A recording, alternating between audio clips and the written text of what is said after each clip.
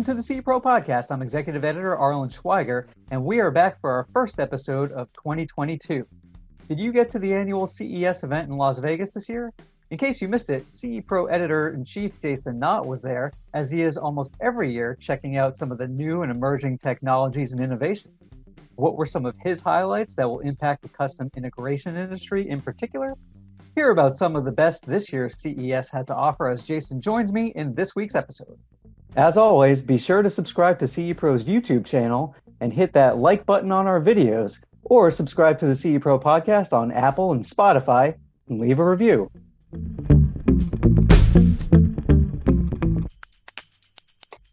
Jason Knott, editor of CE Pro, thanks for joining the podcast this week as an in-house guest, fresh on the heels of your trip to CES in Las Vegas.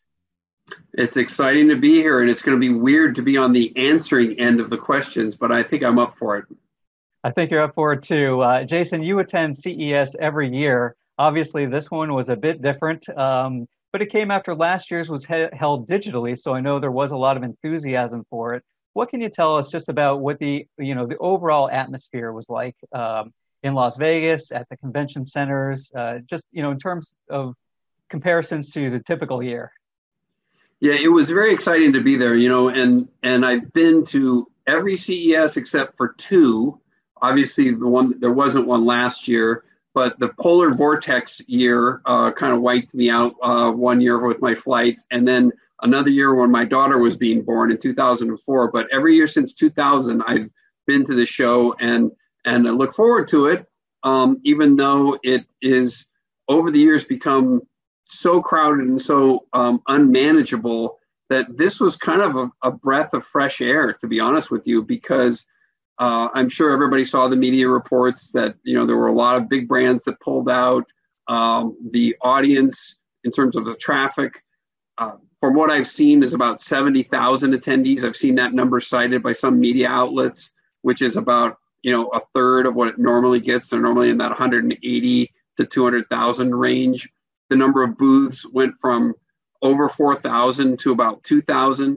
But I thoroughly enjoyed it, and I would say overall, for the companies that were there, they were successful. I think they had a good show, and I can tell you from my standpoint, I had a good show too. So it was different.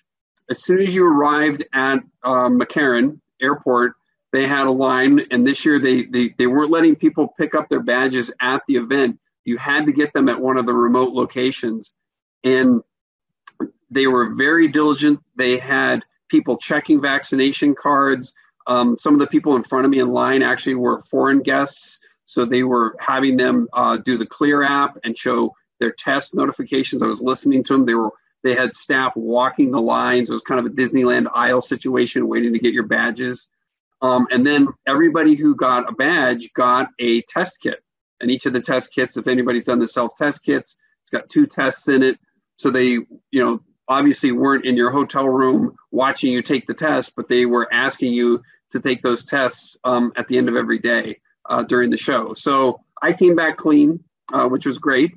And everybody was wearing a mask. So everybody was being very cautious regarding the COVID situation. And it was great. So you felt like everything was very very well protected in terms of the health and safety precautions. I did see some of those photos of the tests there. Certainly, was it much less of an international influence? Was that kind of one of the biggest things that was a difference than in past years? It's a good question. I mean, I typically only pass through that Shenzhen Hall, which is near the Westgate on that north side of the Las Vegas Convention Center. So this year I didn't even get over to that side to see if it was there, but I'm guessing it wasn't there. They did move some of the international halls. For example, they had some themed areas that were from Japan and France and Korea and Israel. They actually moved one of the Japanese halls up into another level of the smart home space at the Venetian. So they did their best to kind of accommodate some of the gaps in the show floor. But I'm guessing that the international audience was down, but obviously we don't have the official numbers yet. Sure. So in the past several months, you've actually been to the in-person CEDIA Expo. You've been to the in-person InfoComm events. In talking to exhibitors, at those shows compared to the exhibitors here, what would you say were some of the overall impressions from their side in terms of, benefits to perhaps a more scaled down show and their feelings of their conversations and being able to show demos and things like that? To your point about CEDIA Expo, InfoComm, and now CES, I think it's a pattern. I would say a pattern of normalcy is what I'm starting to see. So people are realizing that we have to get back to business, and if we take the proper precautions, then everybody can stay safe. Sure, are there going to be some outbreaks? I'm sure there are. Luckily, knock on wood, this Omicron, at least what you see on the news, is very mild. I felt even more, quote unquote, super immune because both my wife and I had got COVID the week after Thanksgiving. So from what our doctor had told us, that we had stronger antibodies already built into our system. So I went into the show with uttermost confidence in terms of my health, from a health standpoint. And I think everybody there just realized that if they took the proper precautions, and, there was a lot of elbow bumping, and a lot of fist bumping that was taking place, and very few hugs and a smattering of handshakes. All right, well, let's talk about some of the technology, because that's obviously the big highlight of the show every year. In terms of big name brands that were exhibiting this year and always kind of get the headlines from the show, what were you able to see? Who did you go visit for some of those larger companies? Yeah. So interestingly, let me start off with some of the larger companies that at the last minute pulled out. So it was interesting. I have to give props to LG, and LG had a lot of stuff that they were planning to debut. We were getting all the press materials. We actually have a lot of it that's been posted on CEPro.com already. But they pulled out of the show. And normally everybody knows that their booth, they do the curved displays and the waterfall and the tunnel and all sorts of different things that they've done over the years. So their marketing department was working overtime because what they did with their booth was they did it all in wood flooring, and they did outlines of their booths over the years. And then they had signage that displayed what they did in 2016, what they did in 2015, what they did in 2019. And then you could take QR codes and take pictures of that signage, and then it would give you a glimpse back to what those debuts were. So it was kind of cool. And then they had seats stationed, like they're not really seats, they were more like stools all throughout the booth. And each one of the stools also had a QR code on it about a new product. So so they did their best, given that they did pull out. Now, other booths just turned their space into lounges. It was literally a carpeted area with seating, and they had, this area sponsored by Ring, for example, was one of them that pulled out. So they had a lounge area that they sponsored. So I give those props only because there were other spaces that were just bare concrete, empty concrete. The company pulled out and they did nothing.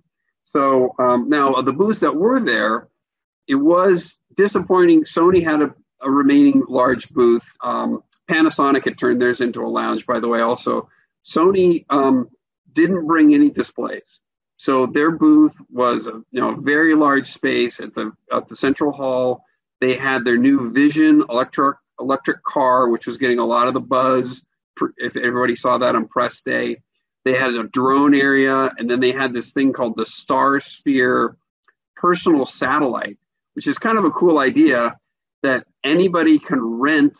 They're gonna deploy these very small satellites, and they had actually one of them there. It's a little bit bigger than a bread box, all around the world, and then you can rent time on the satellite and have it take pictures. You see the orbit of it, so they all have various orbits, and so like when it's passing over your house, you can rent it and have it take photos from space of your location. So it's kind of cool. live photos, not just photos, live video, that you could see of something.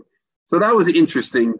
Yeah, very but different I do stuff. admit it was disappointing that they didn't have any of their displays there. So now the big booths that were there, Samsung had still its massive space. It was interesting. They walled off their booth. So their booth was completely walled off. You could not get in unless you had an appointment into the booth, which was interesting. And then they had a lot of the same stuff that we've seen. They had a lot devoted to smart things and all the connectivity that they have there. They had their appliances, their smart appliance line, their bespoke line, which beautiful appliances and actually really industrial look, but bring almost like that design oriented to the industrial situation. So the next time you go into a laundromat, if you see these, you might be amazed at how beautiful some of the appliances are, even in a laundromat, because they were bringing commercial level or high design to commercial appliances.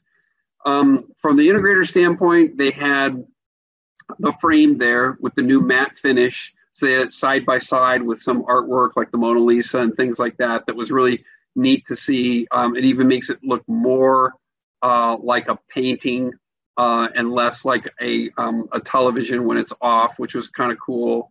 They had, of course, the wall, their giant micro LED there, both for residential and commercial applications. One of their other big themes was sustainability. So they were talking about how they have completely redone their packaging, and now the cardboard boxes can be repurposed. So they eliminated stickers, they eliminated staples, they're using different types of ink, sustainable ink, but they also, the boxes have directions that you can fold them almost like origami into a cat house or a doll house or something that actually could be made into almost like a toy for a kid. So it's kind of a neat way, I think, to showcase this sustainability. One of the other big booths there was Hisense. And Hisense, in the last couple of years has come on really strong with its ultra short throw laser TV package that it's bringing to the custom market. Unbeknownst to me, I did not know they also have a connectivity line similar to what we're talking about with Samsung Smart Things. Theirs is called Connect Life is what it's called. And they had a line of appliances that were connecting to that, which is interesting. But on the TV side, the most fascinating things in their booth was they had side-by-side ultra short throw 120-inch displays that blended into a large display that was, obviously very, very large. But the idea being that for $15,000, you could create something that looked like a micro LED wall that if it was micro LED would cost $500,000 or $1 million, have all the weight, all the heat issues. This was done with 2 ultra short throw projectors. And then the other thing that was kind of cool is that they have a new product called the PX1 ultra short throw that doesn't get packaged with a screen. So the idea is that integrators now can sell a Hisense ultra short throw projector and then sell a higher end screen from one of the screen manufacturers with it versus having to sell their packaged screen. So that was interesting. Cool. Yeah, it sounds a bit like some of the screen blending or projection blending on the commercial side. I wonder if any integrators will get creative and use those in a resi-commercial setting or something like that for a real maybe more cost effective solution for the commercial or resi-commercial clients too. Yeah, obviously that side-by-side ultra short throw situation that I was mentioning really doesn't have any residential application because the screen is so elongated that the aspect ratio would be completely off on any movie that you tried to watch on that. It's really a digital signage application. One other large booth that I will say that was TCL, and that brand of displays is really prominent at the retail level. Best Buy, Walmart, Target, etc. carry TCL, but they had a really, really beautiful and unbelievably thin 8K screen there that was getting a lot of buzz in terms of people just, could not believe people were walking, circling around it because it was so thin. So that was that kind of covers the big booths. Yeah, so some of the usual dazzling displays right there in TCL. In terms of other potential impact on the custom channel, smart home, audio side, what about there in terms of what were some of the highlights that you saw, things that impressed you? Yeah, so on the audio side, I'll give a big shout out to Vox International. So Vox, which is the parent company of Klipsch, and as everybody knows, recently just purchased Onkyo and Integra and Pioneer Elite. So they've kind of repackaged these under what they're calling the premium brands. So they had a big portion of their booth. Vox, the company, also does a lot in the automotive space. So most of the booth was automotive, but they had this premium brands area that was devoted to those brands that I mentioned. And it was kind of cool when you entered in. It was kind of like a little bit of an IKEA thing where you had to go through a hallway, and they had a tribute to all of these founding people who had really, brought these brands to prominence. Paul Klipsch being one of them. So it was kind of neat to kind of historically view some of those people that brought those brands. And then right out of the gate, sticking on that same theme, they had the massive new Klipschorn 75th anniversary there, which is old style look with all the new technology in it, which was really kind of neat to see. And then you kind of curled around the aisle, and they had little setups with Integra receivers, and they also had the new Klipsch Cinema 800 soundbar, which, if you haven't seen that, really, really cool finish. It's got some metallic finishes on it, but also kind of neat. It has a very large decibel display of the sound level. So they were really the most prominent on the audio side.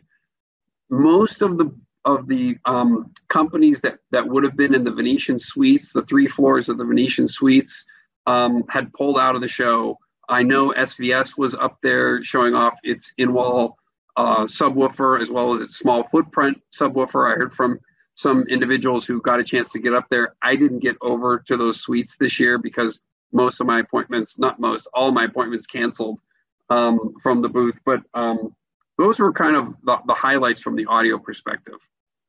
Yeah, but how about on the smart home side, and then even some of the emerging technology, which, I know there's always some oddball, wacky stuff at CES, but a lot of it more is kind of seeping into the smart home ecosystem these days. What were some of the things that you either saw or heard about going on in terms of just this expanding connected smart home ecosystem these days?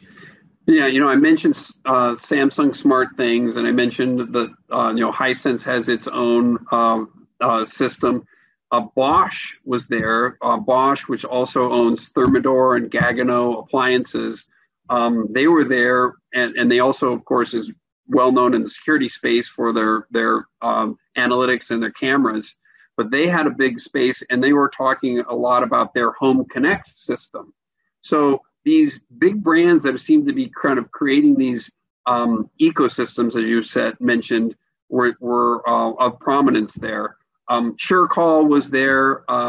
They seem to be always there. They have kind of that portion of the business that goes direct to consumer for cell phone signal boosting, but they were also prominently really showing off their new Fusion for Home Max cell signal booster, which integrators obviously can deploy in not only commercial applications, but large residential applications, and was one of the winners of the Mark of Excellence Awards from CTA.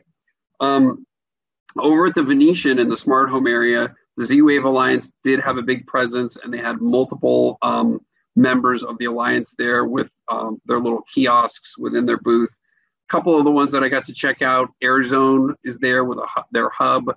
So they have a hub that allows you to connect and control mini splits, which was one of the reasons I had interest in it, because our house has mini splits, and I'm trying to figure out how to control those without having to put in a whole house control system on this house that we just bought.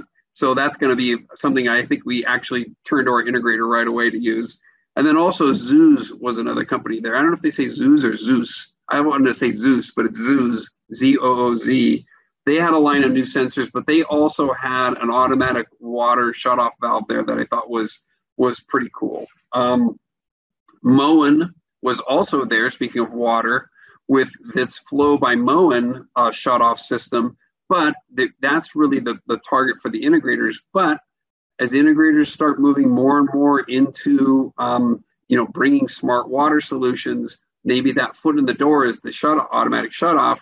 But Moen was there with a smart shower with an integrated touch panel that goes inside, not touch panel, it was a keypad really, that goes inside of and had a digital readout inside the shower, but it has presets for, the heat, the water flow, the water pressure that you could use for various people.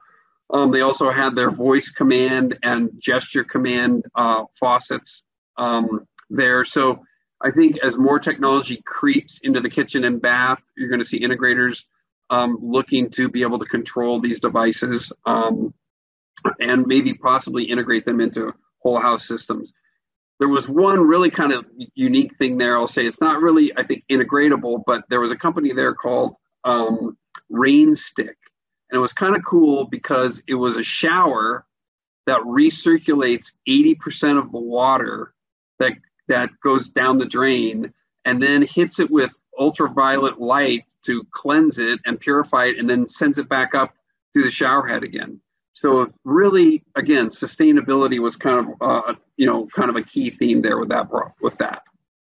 Right. And I think I remember reading about that one too before the show. And what it really sounds like, based on everything that you were just saying, is that, a lot of these categories that are still kind of gaining traction in the integration community, the water leak detection, shut off and controls, the connected appliances, were really kind of at the forefront of what some of this CES had in store this year. Yeah, and I think for me personally, the fact that there was fewer of the big booths, and I think for any attendee, you got a chance to maybe walk around and see some of these smaller booths that in the past you may not have had a chance to deal with. And speaking of the smarter booths, I have to mention the Eureka Park section, which was the downstairs level at the Venetian Expo, which is formerly the Sands Expo. They've officially renamed it the Venetian Expo now. And there's a lot of robots and there's a lot of gaming stuff there. But I want to and then they have pavilions. They have like a French pavilion, an Italian pavilion, an Israeli pavilion, Korea, Japan. So a couple of the things that I thought were kind of unique. One is I want to give a shout out to integrator Ryan Hurd, who was there with his Caregiver Smart Solution aging in place system that can be deployed by integrators and also sold directly to consumers. So congratulations to him. And then also there was a thing I saw called from a company called Parity Innovations. It's called the Parity Mirror. And if anybody ever remembers that movie Minority Report with Tom Cruise, where he was able to bring up the floating interface in front of him and manipulate things, that's exactly what it is. It's a touchable, swipeable, floating interface that can float in front of you. Unbelievably cool. It's at the stage now where it's not deployed, but a manufacturer could work with them or buy the technology or wherever. It's a startup, but you could program it to be anything you want. And they had where you were purchasing things and you could hit a keypad and it would bring up a can of Campbell's soup and spin it around, floating in front of you. So it was really a sign of things to come, I think, for when you go to that Eureka Park area. Sure, the interface of the future. Yeah. So lastly, Jason, and you had briefly mentioned the Mark of Excellence Awards a little while ago, but one of the reasons you attend each year is because of CE Pro's relationship with CTA on the Smart Home Division Mark of Excellence Awards, which also honor an Integrator of the Year and Leadership Award recipient, which you won last year. Just to close off here with another shout out, what can you tell us about the companies that were honored this year, which I know from your long tenure at CE Pro, you've had some good insights into these winners of this year's awards. Yeah, it was disappointing, just to go back to our earlier point about the efforts that CTA was making to try and make things safe. They moved many of the larger receptions to outdoor venues. So they brought in heating lamps and, tents and those sorts of things. This is one of the smaller receptions at CES every year. Unfortunately, the event, they ended up being canceled. So we weren't able to have that in-person event, but that doesn't diminish any way the winners and what they were able to achieve, recognizing both from the product standpoint and the project standpoint. We have them up on cepro.com with a nice slideshow of the winners. Also, there's a gallery of all the entries there, so I invite everybody to check it out. Particularly want to give shout outs to the Integrator of the Year selected by CTA, which was Logic Integration out of Lone Tree, Colorado. Many integrators know Sean Hansen, who's the founder of that company, a very prominent company in terms of its operational expertise, but also its mix of commercial and residential, which is really kind of a nice blueprint for a lot of integrators to look at. Also, I want to give kudos to Jim Lind, who was the recipient of the CTA Smart Homes Leadership Award. Jim is the buyer at Nebraska Furniture Mart. There's no truth to the rumor that they canceled the reception because they didn't want to hear Jim's speech. But that's probably why the entire CTA the show was canceled last year, because I won it and nobody wanted to hear my speech. But congratulations to Jim. Congratulations to Sean and his company. And again, all this information is up on cepro.com. Indeed, congratulations to everyone. And I'll just put in a plug for Sean. We'll be talking to him on a future podcast episode as well. And I know he attended the show. I saw some great photos that he had posted as well. So on that note, Jason Knott from CE Pro and perennial CES attendee, thanks for a wrap up of this year's show. It was great to hear from someone who was at the event.